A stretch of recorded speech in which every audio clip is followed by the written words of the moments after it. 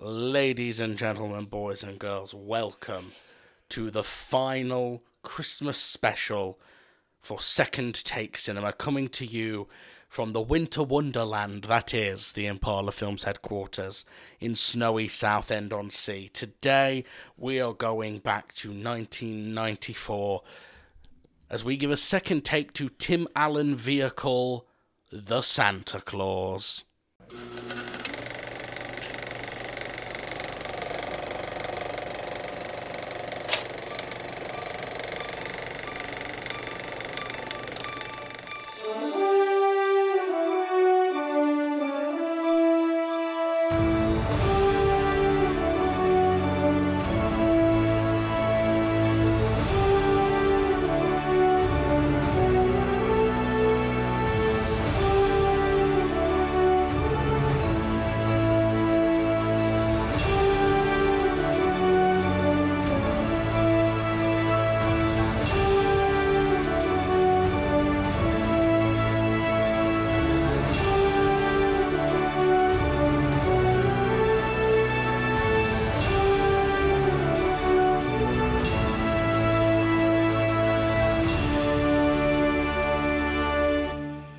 That's right, today, ladies and gentlemen, we are reviewing The Santa Claus from 1994. As always, I am your host, Jamie Evans, and I am joined, as always, by my co-host, Rory Jocelyn.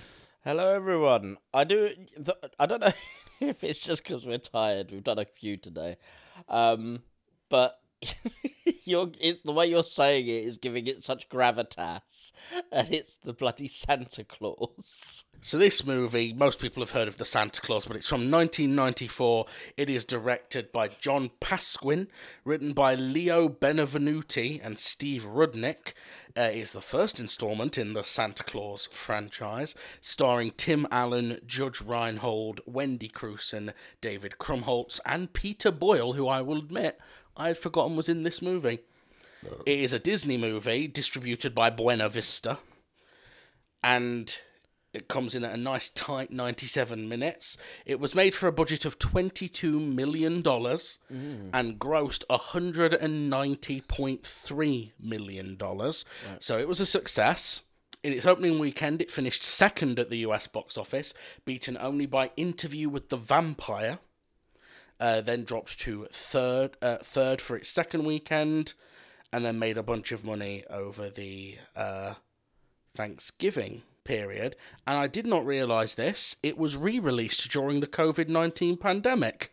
Really? In November 2020. On Disney Plus? No, in theatres. In November of 2020, with the COVID-19 pandemic limiting the amount of new films being released, The Santa Claus was re-released into 1,581 theatres, grossing an additional $711,000, which is not bad considering that is 16 years after it was released. Hang on. 2004, 2014, another 26 years after it came out. Jesus, we're getting old, Rory. Yeah. Yeah. It's also been played on AMC at Christmas time, where it got record viewing figures. On Rotten Tomatoes, the film holds an approval rating of 73%, with the critical consensus reading, "The Santa Claus is utterly undemanding, but it's firmly rooted in the sort of good old-fashioned holiday spirit missing from too many modern Yuletide films." And there doesn't seem to be a lot of... Obviously, I'm sure there are people who dislike this film, but Wikipedia doesn't seem to be listing any opposing opinions, so I'm afraid we can't report them. Anywho, this is a film I added to this. I think I chose all the Christmas films this year, I think. Yes, you did. Yes. Because you were not familiar with this film, is that right? Yes, that's right. To be fair, As in you'd not seen it, you've heard of it before. Yeah. I don't watch a lot of Christmas films. I never have done. I was 8 when this came out. And I still haven't Confirmed seen Rory hates Christmas. I just never really believed in the bullshit, but okay. I was over Santa by the time I was like 6, at least. Yeah. Yeah, it didn't bother me. I knew what it was. I knew it was something nice for us to believe in, but I didn't believe in it. past the age of yeah. 6. I figured it out. Oh yeah, I don't think I believed in it past about 6 because, to be honest, my parents didn't exactly even try to hide it. Really, I mean, they used to just leave all the presents up on the wardrobe in their bedroom. Yeah, and they weren't exactly. I mean, we didn't live in a big house, so they weren't exactly sneaky about taking the presents downstairs. But it's still a nice story, a fantasy. It's a nice emotion to have as well. I think I actually agree with that review. There's a lot of modern Christmas movies, some that we've covered. In fact, one that came out this very same year, where it doesn't have that Jingle All the Way. Yeah. It doesn't have the magic to it. Jingle All the Way just feels like blatant commercialism. Yeah, it is. Yeah. And this has, the first one at least, I have not seen the second one in a very long time, and I've never seen the third one or the series. This first one actually has a sense of magic to it, and I think that comes from the fact that if you remove all of the magical Santa Claus elements, at the core of this is a very human story.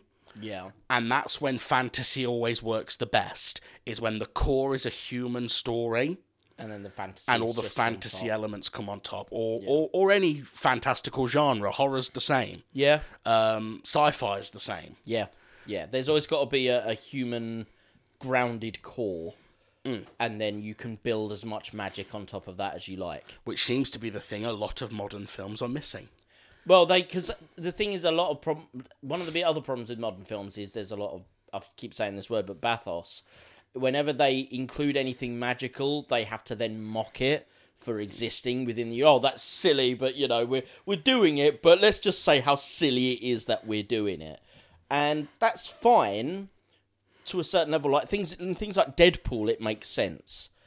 But sometimes it just ruins your stakes. Sometimes it just ruins the magic of the film you're trying to make. Not every film needs to be a tongue-in-cheek, like, look at this bullshit we're selling, but buy it anyway, yeah? Sometimes it's okay to not be cynical. Yeah. Yeah, I think that might be a much more concise way of saying what I was saying. So That's the problem with me, I'm not concise. So, to sum up the plot for anyone who isn't aware, Tim Allen plays Scott Calvin, who is a divorced father whose wife has moved on with another guy named Neil, played by Judge Reinhold. I don't think they're married necessarily, but we get the impression they've been together for some time. Yeah, we don't know why this couple split up either, but I suppose it's not overly important to the storyline. But yeah, we don't know why they split. We don't know what caused the split. There's usually in these films, it's like in Liar Liar, for example, there's a specific trait of, you know, because of Jim Daddy Carrey's, was working too hard. But he was working too hard and he was banging the women in his office. Oh, is that why it is in Liar Liar? Yeah. Right. So, and he was lying about that at that time. So there's things like that. Usually, whenever there's a parental split, there's an attempt to explain why the split happened and who was at fault. It surprised me, actually. I was expecting there to be like either she cheated or he cheated or something went wrong. But no, there's no explanation for it. It doesn't really need it for the story to work. No, because you undermine the minute you assign blame, you undermine this story, I think. Yeah.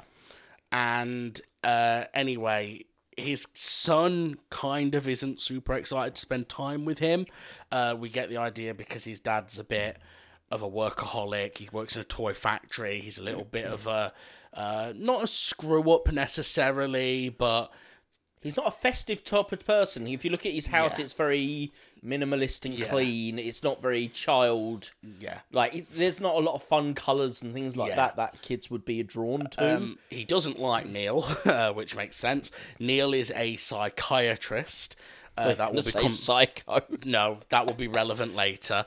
And right from the beginning, we know that Tim Allen's got beef with him because every time someone refers to Neil as a doctor, he goes, he's not a real doctor, he's a psychiatrist. But there's also, to be fair, Neil doesn't help his own situation because there's several times in this film where he's just an outright dick. Right from the off, there's a point where the ex-wife goes into the house to, say goodbye to the kid. And then he just, within 5 seconds starts honking the horn like mad. Like, come on, time to go in late. Yeah, we've got to be somewhere, yeah. Yeah, and it's like, dude, it's not your kid. She wants to say goodbye to her kid. Get stuffed. Yeah. You know, it's like... Anyway, long story short, he ends up fucking up Christmas dinner, so they end up going out to Denny's. Later that night, he is awoken by a noise on the roof. And he goes outside in his underwear and startles Santa Claus. Yes. Who slips and falls off the roof and dies. Yes, this lovely Christmas film pretty much starts with Santa Claus dying. Now, where this story goes is that basically whoever wears the clothes dons the mantle and becomes Santa Claus, Yeah, right? you should love this title. It's a pun title. Playing on Santa Claus and Santa Claus. Yeah, but it was done much with better an by Chico Marx. Who the fuck is Chico Marx? One of the Marx brothers. Or is he like the shit no talent one? They were all Yeah, there's like a third Hemsworth brother that no one knows. So you're thinking of Zeppo Marx, who's the fourth Marx brother. But no, Chico was the one who pretended to be Italian.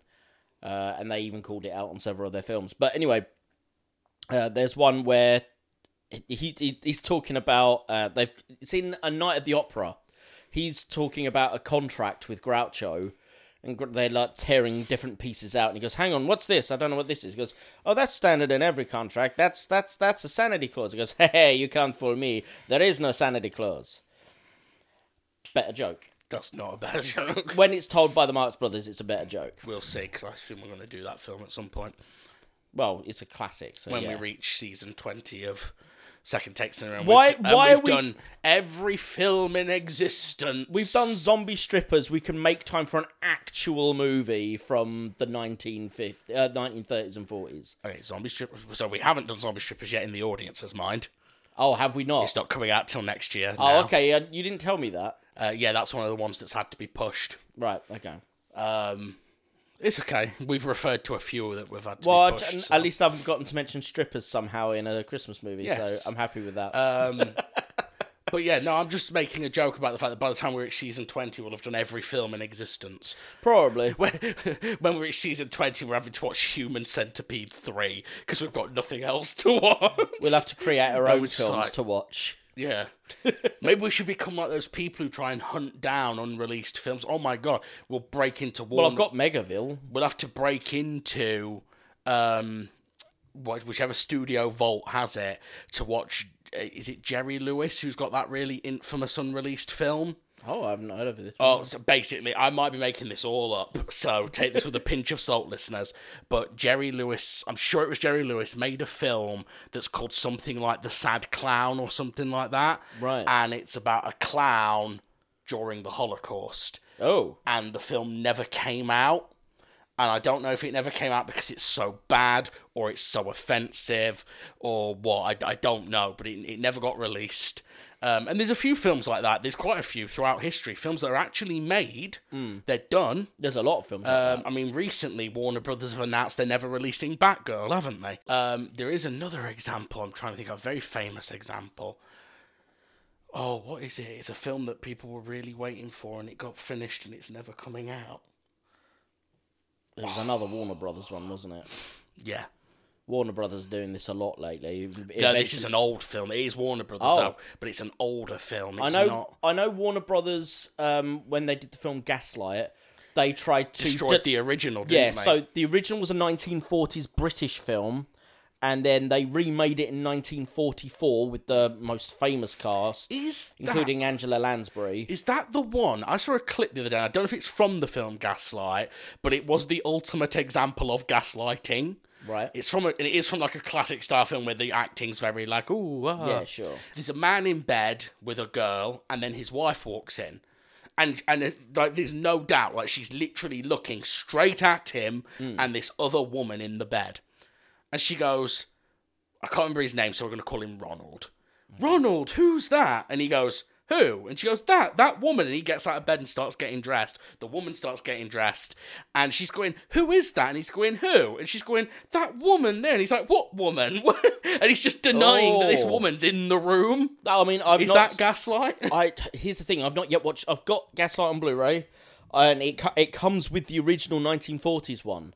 But I've not watched either yet. I'm really looking forward to watching it because it's one that I've wanted to watch. Because it's the one that created the term gaslighting. Yeah. So, Yeah, I don't know. Oh, cool. We'll Is have the to, truth. fair enough. We'll have to watch it at some There's point. plenty of films. There's a film called a 1937 film, I think it's called Black Legion with Gregory Peck. Oh, I like Gregory Peck. Yeah, and it's basically an anti-racism movie from 1937 about a guy who ends up getting embroiled in the Black Legion, which is an anti-black fascist organisation in America. Right. But he doesn't realise that at first. He thinks it's okay. like a political thing. He's just like, oh no, because that's how they sell themselves, isn't it? It's like, no, we're not racist. No, we're not just racist. We're just a we're- political organisation. Yeah, we just don't believe in, a couple of things that the government is. So it's just a coincidence you're all skinheads. Yeah. Yes. So I'm really interested in watching that. But again, I've got it, and I haven't yet watched it. Yeah. It's Oh, part mate. of my pantheon of backlog. Do you have any idea how many DVDs I've had for 10 plus years And that haven't I've been watched meaning to get round to and I haven't? Anyway, Tim Allen accidentally scares Santa. He falls off the roof and dies. Santa Claus picks up a card, and on the back of the card it says, if anything should happen to me, put on the suit and the reindeer will know what to do. He looks upon his roof and boom, there's a fucking sleigh with the reindeer on it.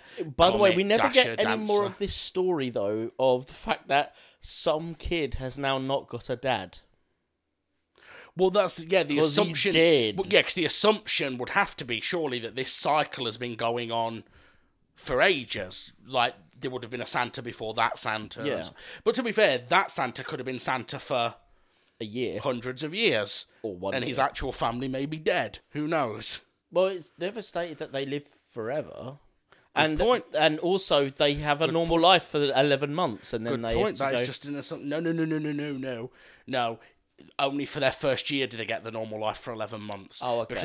Because then he says you've got 11 months to get your affairs in order. Oh, I see. And then right. you move to the North Pole on Thanksgiving. Right. Yeah, I forgot about that. And Yeah, you are right. Because if I remember right, the conflict in the family conflict in the second one, if I'm remembering right, his son's a teenager by that point, and he's basically become like a rebel teenager because he never sees his dad, and he's like, "You don't care about me. You only care about all these other kids."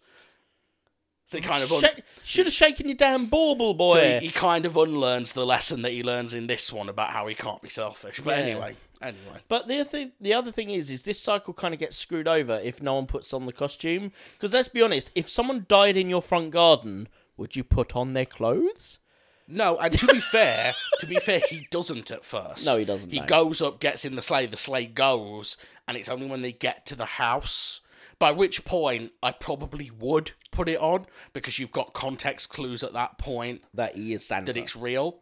Anyway, he ends up being Santa for a night and, fumbling his way through it. He wakes up one little girl who says, "Why don't you drink the glass of milk?" And he lies and says, "I'm lactose intolerant." Yeah. And we also see him delivering a kayak, which was a lovely little practical effect. Something that annoys me in this film, though, none of the presents are ever wrapped. Yeah, that's a bit weird, isn't it? I'm like, I don't understand why the costume department didn't just put boxes Prop with... department. Yeah, sorry. Just do that. Like, Although- why did you make your life harder? Yeah, well, I'm not sure why they chose that. That would be interesting to know if we could find out. I don't know, maybe there's an interview somewhere with someone where they explain that decision. Maybe. Because I would be Or interested maybe there's to know. brand deals. No, because you don't see branding on anything except like. That's a good I think point. the only thing you see branding on is the Oscar Mayer Wiener. wiener Yeah. whistle. But that wasn't that was wrapped, and you had to unwrap it. Yeah, So it was, it makes no sense. no. Once he's finished for the night, the sleigh automatically flies him all the way to the North Pole With his son. with his son, where they meet the elves. And one thing I like about this is the elves are all played by children, Yeah. which gives it a really weird, surreal, magical feeling. Because all the elves talk about being hundreds of years old, don't they? Yeah. But they all look like they're 8 or 9. Yeah. Which I thought was, I don't know, I think it works quite well, actually, that. It gives it a weird little magical quality, but also an innocence to it. I think it definitely lends it an innocence. Like, you could have done it with, like, short actors. Like Warwick Davis and Vern Yeah, Troyer yeah, and yeah. shit. And it would have been I think it still would have worked, but I think it would have been a different tone of magic. Yes. I think by having it as kids, it keeps the magic alive for children. Yeah. So yeah, no, I don't hate that choice. It did make me laugh at first. I was like, these aren't elves. These are actual children. Like, this is child slavery. Yeah. What's going on? I quite like the North Pole set as well. It's very Yes. it very obviously is a set. But it doesn't matter because it's a magical set. Even when they're outdoors, Yeah. it's very obviously a set. Oh, very clear. Yeah. But it's just, and I know this is giving it credit for something that didn't happen until after it came out, but it's just so nice to see sets in films, man. Yes. It really is. Like, we're at a point where I don't think people build sets at all anymore, really. Everything's bloody green screen CGI now. It's disturbing. I have to say, the worst looking parts of this film are the CGI. Yeah. There's a few points of CGI in this film when whenever the reindeer move the sleigh, there's quite a few elements where that's CGI reindeer and it looks awful. Yeah. And I know we're talking about 1994 CGI, but just don't do it that way then. Only it never looks good. Only the first time looks truly bad because it's filmed in close up, Yeah. and that's a mistake. For 1994 CGI, don't do close up. I actually think they get away with it when it's the long shots looking down on the town. I mean, it still looks It's still not great. No. But it's not egregious. The first time where it first comes off the roof. Yeah, and it flies straight towards you. Yeah, looks terrible. Yeah. And him going down the chimneys looks terrible. That's Yeah. the other big CGI effect they do. Yeah, and they have the chimneys like change shape sometimes. Sometimes the chimneys change shape, and sometimes they don't. There's no actual sort of hard and fast rule on Yeah, that. sometimes they move and sometimes he morphs. Yeah. And goes small. The only other big visual effect is they do a bit where he shaves off his beard and it immediately grows back. That looks trash. That looks about what I would expect for 1994. Yeah, to be fair, for 94 it probably didn't look as bad. It's they would have been better off, but it would have been more difficult, I guess. Just blending between two shots, one where he was clean shaven, one with the beard. Honestly, do you know what I would do back in 1994? Shave, he's in the mirror, okay, clean. Camera follows him putting the razor down, pans Yes. back up, the beard's there again. That would have been great. And you just it's trick two the shots shot. cut together. Yeah, that would have been brilliant. Actually, screw what I said. That's the way to do it. I know that's not the magic. They obviously wanted the magic of seeing it physically happen. The problem is the CGI. This is the one thing that CGI actually took the magic away a little bit for me. Yeah, but to be fair, putting myself in the shoes of kids at the time, I bet they probably wouldn't have cared. They probably would have been like, "Wow." Now, this was Tim Allen's first sort of main feature film role, I think, and one of his earliest, at least. This and Earliest Toy with Story are Disney. the same year, aren't they? Yeah, Obviously, Toy Story is a voice role, not a live acting role. But so this is late. This is November 94 this comes out. Yeah. So I reckon he probably recorded already his done voice Toy lines Story. for Toy Story. Yeah. Because Toy Story is 94, isn't it? I believe so. It might be 95, actually, Toy Story. It's 95. 95. Yeah. So actually, he would have done this and then probably gone... See, I reckon this is his first contract with Disney. Yeah. Technically, Home Improvement is with a Improvement in Disney 91. affiliate. Yeah. Because I don't know- ABC is owned by Disney. Yeah, I don't know what he did prior to 91. I know he was a stand-up I think comedian. that was his stand-up years, Yeah, wasn't it? but I don't know if he did anything else with ABC or Disney prior to Home Improvement in 1991. But yeah, that's that. Let's be honest. Home Improvement is the first sort of main thing he was known for. Yes. He then got this that made him bigger. Yeah. And then he did Toy Story, and basically that was it. It was off to Yeah. the races. Tim Allen was not necessarily triple A-list star, but he was definitely an A-list star.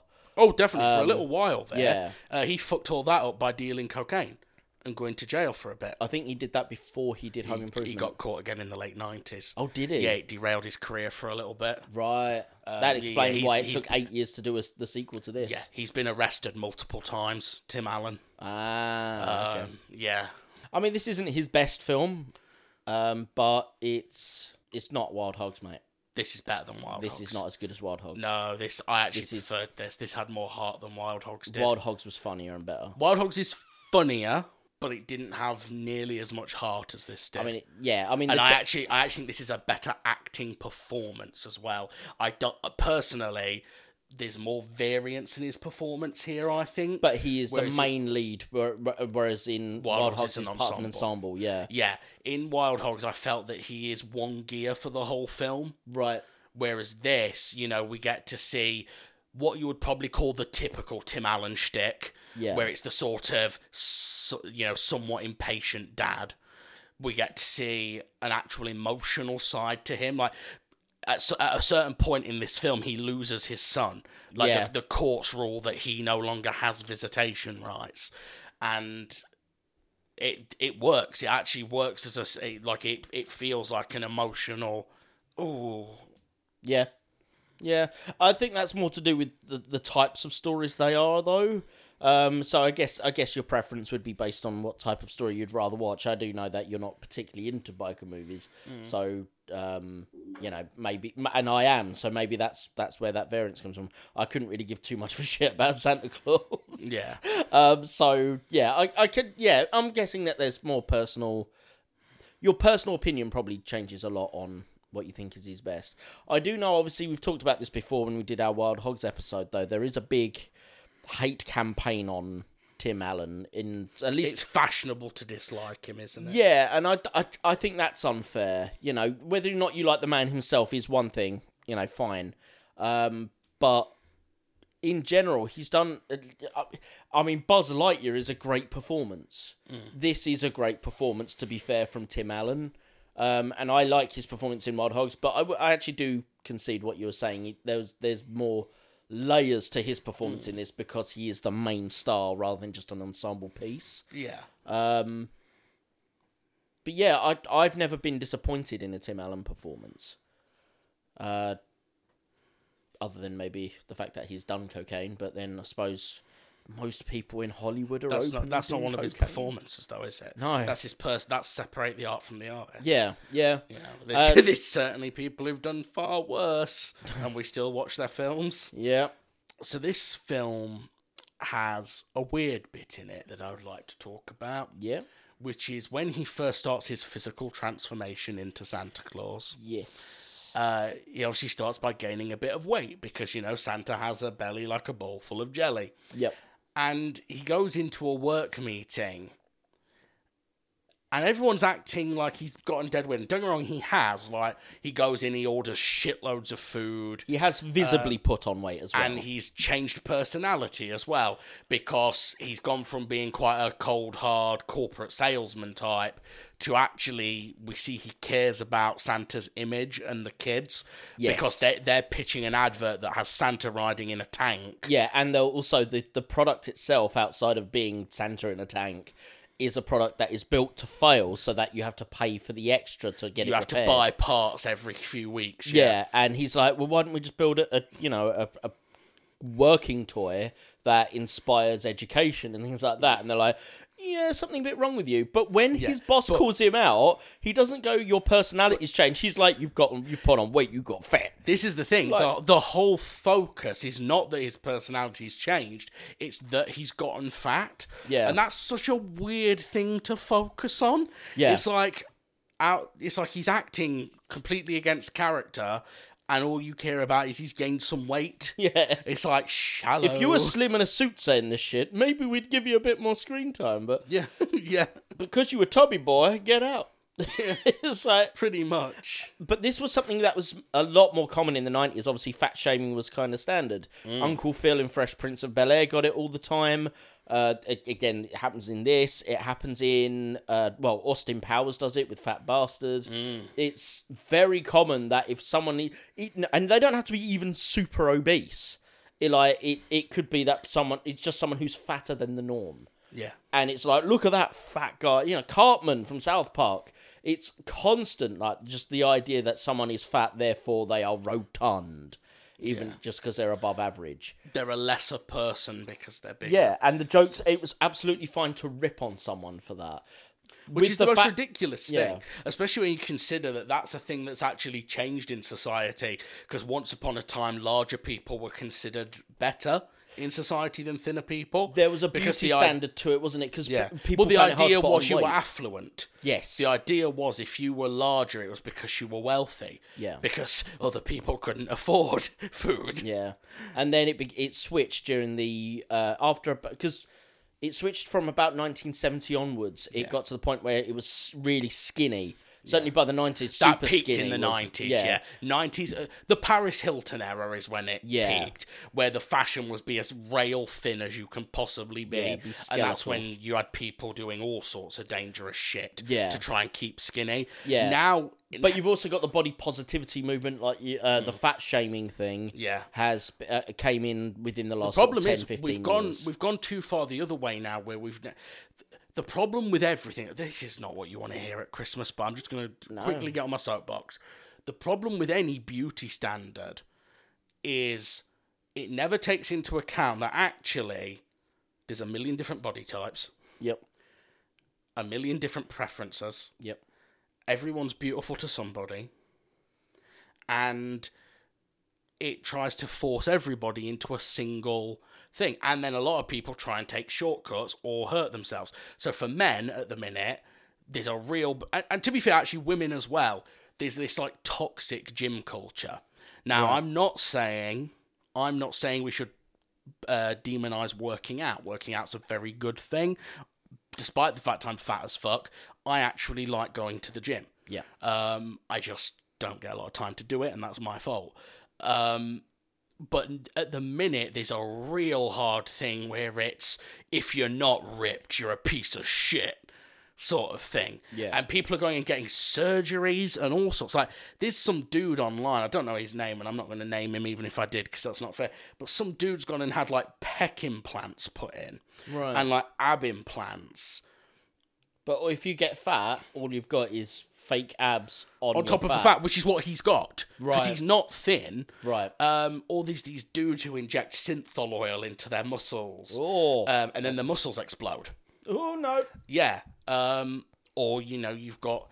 There was a woman who died recently, a fairly young woman. She was a model, one of these, like, Instagram models. And she had, I think it was, like, her 4th BBL. BBL? Brazilian butt lift. Oh. And she'd got it done in some, like, back alley clinic. Oh, damn. And died. And she was only, like, 32 or 33 or something. No age at all to be dying. No. Anyway, that was just a weird part of the film. It's not the focus of the film. No, but it's one of those points. I think we're going to get this when we cover Ace Ventura, and it gets the sort of transphobic ending. It's a part of the film which seemed absolutely normal in the 90s, and would have been considered fine. But when we watch it nowadays with more modern sensibilities, really it stands out as an odd piece. The Friends Nanny episode, the one with the male nanny. Yes, and Ross being like, "But you're a man." Yeah, like, but men back shouldn't be then that nannies." felt fine. Yeah. Because lots of people, and to be fair, there's lots of people now still have that opinion. Yeah. That's it's a girl's not job. It's a sort of girl's thing. job. It's not a man's job. And what I don't like about that is there's also a weird assumption that any man who would want to do that job must be a perv in some way. Yeah, there's something wrong with them. And it's somewhere. like, okay. They're either gay, or they're overly effeminate, or there's something disturbing about them. So I want to talk about Neil in this film, the Judge Reinhold character. Yes. And the reason I want to talk about Neil is because he is the part of the film that I think the script is most confused about. Because the script, at certain points, represents him as a very good stepdad who actually cares for Charlie's the kid, isn't he? Charlie, yeah. He actually cares for Charlie very much. You'll notice I don't know if you noticed, when Charlie comes home after he's gone missing for a bit, it's actually Neil who comes out and hugs him first. Right. Like, he almost runs into the hallway and scoops him up, and he's like, "Oh, God, I'm so glad you're okay." Yeah. Whereas the mum kind of just casually walks out like, "Oh, my you're son's back. Oh, great. That kidnapping didn't last long. That's good. Yeah. But then it then goes hard in another direction where it's trying to make him the villain of the film. Yeah.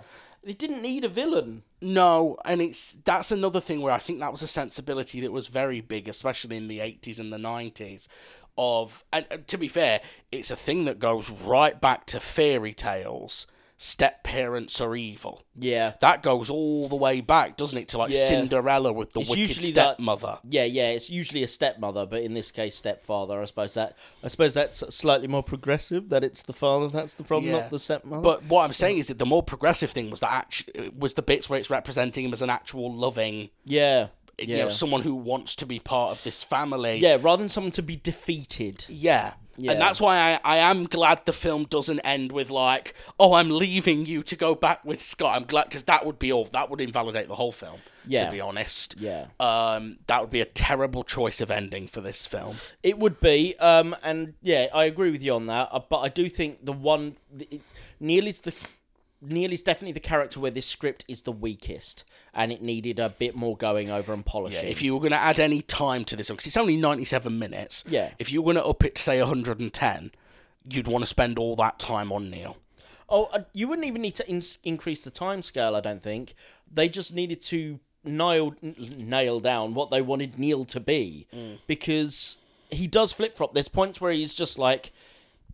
There's bits where it seems Tim Allen's character is being unreasonable. There's bits where Neil seems to be unreasonable, and that's fine. Yeah. But then there's points where Neil is very unreasonable, like demanding that basically Tim Allen's character is cut off from the child, and it's like, dude, this isn't your kid. Yeah, and also it doesn't make any sense as to when he does it. And then there's also bits later where, when it's revealed that Tim Allen is the Santa Claus of the film, Neil is like, he sort of gets flip-flopped between belief and disbelief. And I think it almost works. It almost works. Because the idea is, obviously, he's a psychiatrist. Yeah. So he's approaching the situation with a professional mindset, not a parental mindset. Yes. And he's looking at this and going, well, this is a delusion. Santa doesn't exist. As a psychiatrist, I should treat this delusion. He then goes too far in that. And I think all you need is an extra scene or two that just kind of pinpoints what it is. And they do hint at it, because they hint that he hasn't believed in Santa since he was 3. Something like that, yeah. What you need is for him to have a slightly more traumatic Christmas backstory. Yeah. Which is why he goes above and beyond his psychiatric duties. And that's why the fact that he thinks Tim Allen's pretending, quote unquote, to be Santa Claus is dangerous. Yeah, because he clearly thinks it's dangerous, physically dangerous. Yeah, I agree. If they'd given him a sort of stronger reason to be averted, because at first it's just like, the other thing that doesn't work as well actually is in the beginning, Charlie gets dropped off at Tim Allen's, and like the kid's basically like, "Mum, do I have to stay?" You know, blah blah blah. The next morning, after they've had their first trip with the Santa Claus thing, the kid's just immediately like, "Oh my god, we had the best night! Oh, we went to the North Pole." Blah blah. Yeah. He's talking he about only loves his dad now because his dad is Santa Claus. Yeah, that's not a good thing. But mostly it's the fact that he's talking about what a wonderful time he had at his dad's, and immediately the mum is basically like, really, you're filling his head with nonsense? Yeah. And then to the point where they pull him into the principal's office at school, and they're sitting there going, what did you do with him that night? It's like, I read him a book. And it's like, what book did you read? It's like, Night Before Christmas. You left me a bunch of fiction books for children. What are you... It's like, you can't moan at me for telling it, even if he did lie to him and told him a fictional Santa Claus narrative before bedtime, right? Yeah. Even if that was what happened, he was reading him a fiction book anyway, and a fiction book that bitch left at his house. Yeah. So, piss off with that. Like, clearly, he's allowed to tell him fictional fantasy stories, and now you're bollocking him for one? Yeah. It came out of nowhere too fast. Yeah, it jumps into it too fast, clearly. I think just because it's trying to get the narrative going, and therefore that bit ends up feeling a little bit... Rushed, and a little bit like they've just jumped a step. Yep. But yeah, and I think it makes sense the way it ends with him, with Judge Reinhold's character, where, like you say, he's flip-flopping.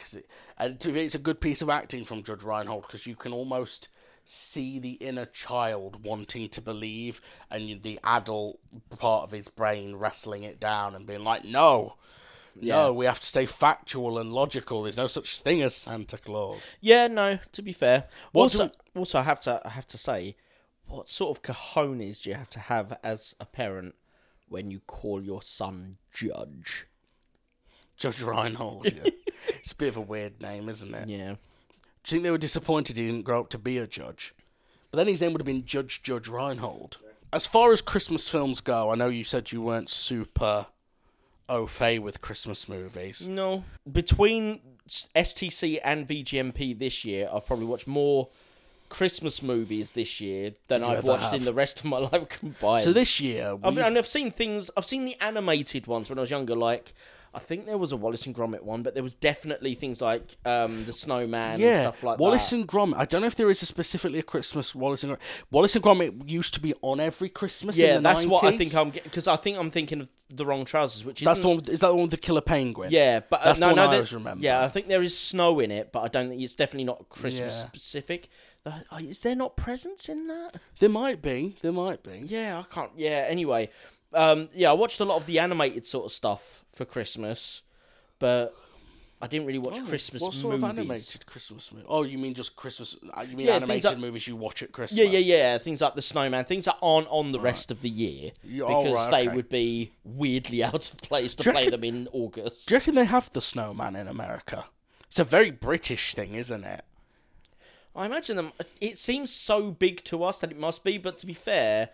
Like, how big Thanksgiving is in America, they must go, oh, well, surely everyone celebrates Thanksgiving, and literally no one else in the universe does. Yeah. It's just America. Canada, you have Canadian Thanksgiving as well. Yeah. But that's just America with a fancy name. So, Christmas films. So far, like this year, we've watched Home Alone, Serendipity, which isn't really a Christmas film, Last Christmas, and Jingle All the Way. Yep. We watched 8-Bit Christmas over on VGMP. Yep. A film no one will have heard of. What other Christmas films have you seen? Have you seen Scrooged? I think we're going to do Scrooge next year. Have you seen any of the Christmas Carol? There's a billion versions of Christmas Carol. Probably have you ever seen any one of them? once. I saw the Blackadder Christmas special. Oh, what's that about? I think it's basically a take... From what I recall, it's a take on the... Winter Armistice? No, I think it's a take on...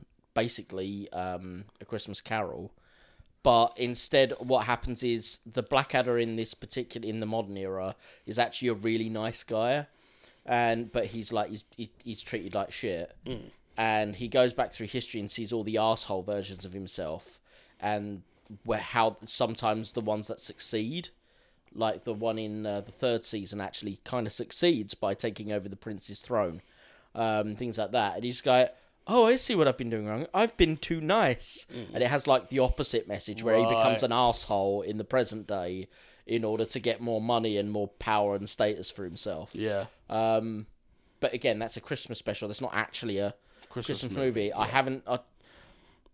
I think I once saw a Muppets Christmas Carol, but I think... I hated that. I almost don't remember anything about it, and... I think I've been told more. I can't tell if I've actually seen it or not because everyone keeps telling me about it. Really? So I can't recall if I've... Because I don't remember much of Michael Caine, who is the main actor in it. So I don't think I've actually seen it. It's just people telling me the bits so much. I know I've seen it. I know I've sat down and watched it when I was a little boy. Because I remember very vividly, that was back when we had a little CRT TV on a bracket... in the corner of our... There was a weird time in the UK... You bracketed your TVs. Where you bracketed your TV up in the top corner of your room. Yes. Look, I'm glad that wasn't just my family. Like, it was a fucking CCTV camera. Yeah. We didn't do that in my house, but I saw that so many times in other people's homes. It was a weird thing we did in our dining room. So we had our main TV, which we were not allowed to touch. That was Dad's. Right. And he bought a little CRT that he put on a little bracket that came... It was literally like a metal arm that came out the corner, and there was a little tray that the TV sat on. Yep. I was always convinced the TV was going to fall. Yeah. Because this bracket did not look even close to strong enough to hold the weight of a CRT. Somehow they always held. And our walls in our house were not that strong, because one year my dad put a punching bag up on the wall on a bracket, punched it once. My dad's not super strong or anything. Put it up, punched it once, and the wall collapsed. Like a whole big chunk of plaster and brickwork just came down. And it was like, well, better not do that again. Anyway, I remember because we used to sit on the dining room table. There were no chairs. So we used to sit on the dining room table and look up at this screen. And that's where we watched Spice World for the first time as well. Right. And we watched Muppets Christmas Carol. And I remember hating it. Right. And finding it really boring. So I only paid attention to I think I paid attention up to where Jacob Marley's ghost turns up. Right. And I don't think I've seen it past that. Yeah.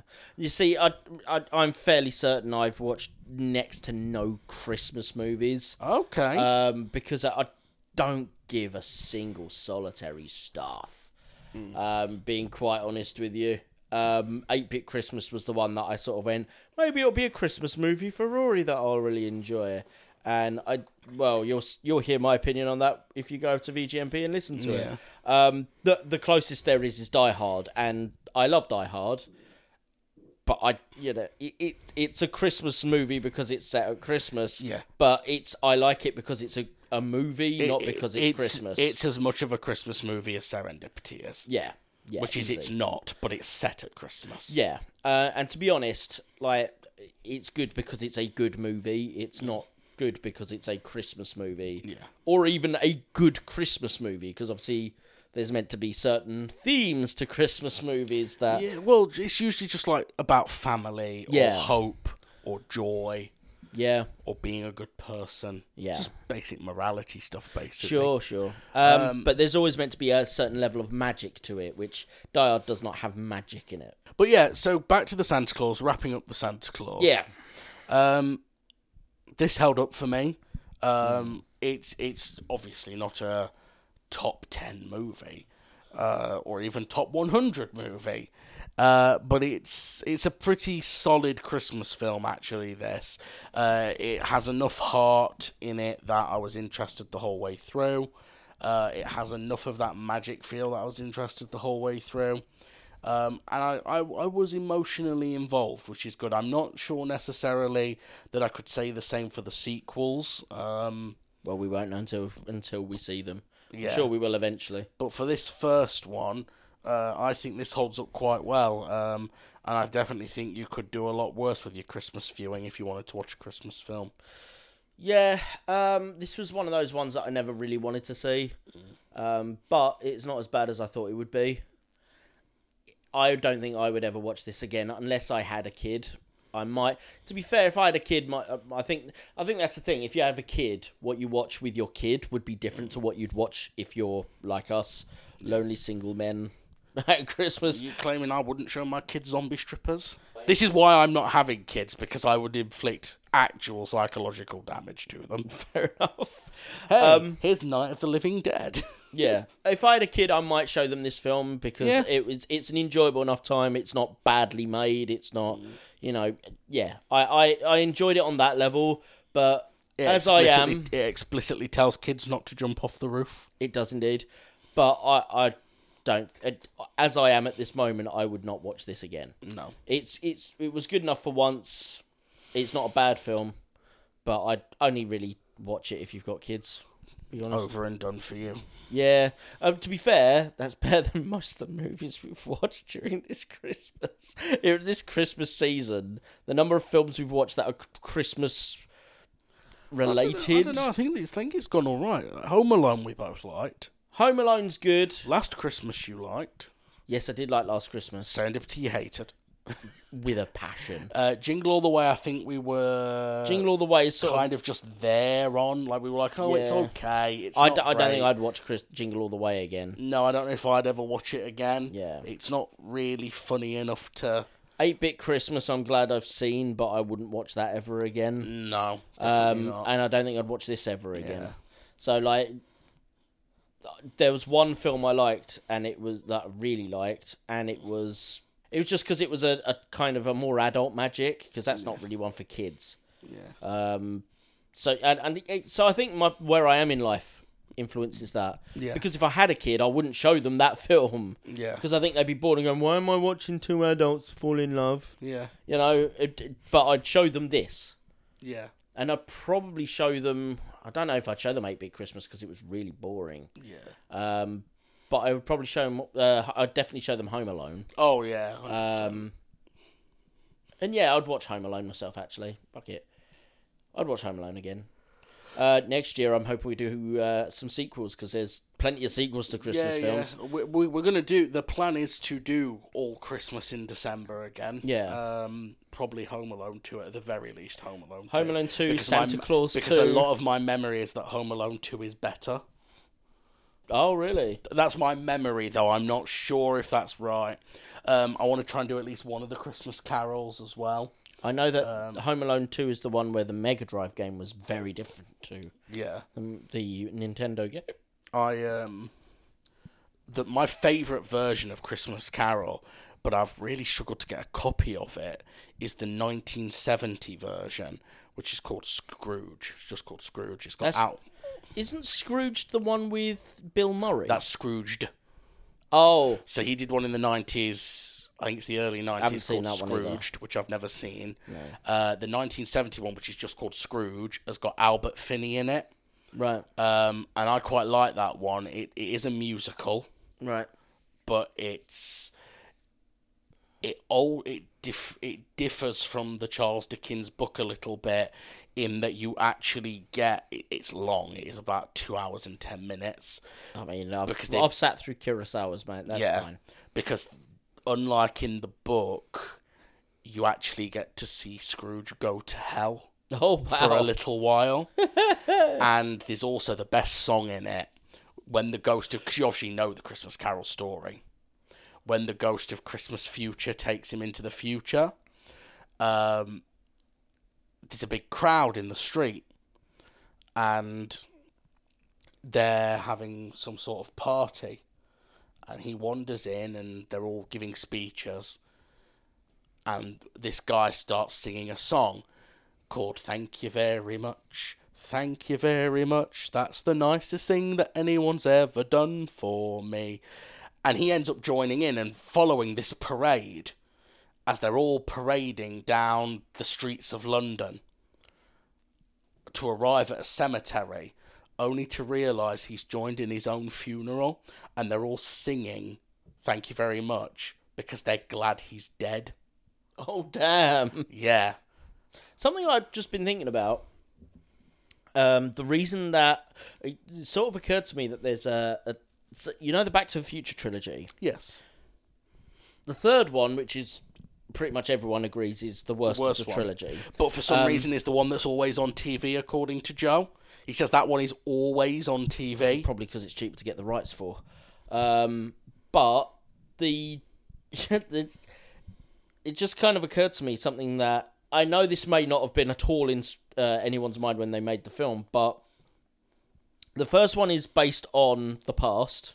The second one is the present, because they go into the future and they come back to the present, and it's the wrong present, isn't it? Yeah. Where Biff Tannen has gotten all sorts of power.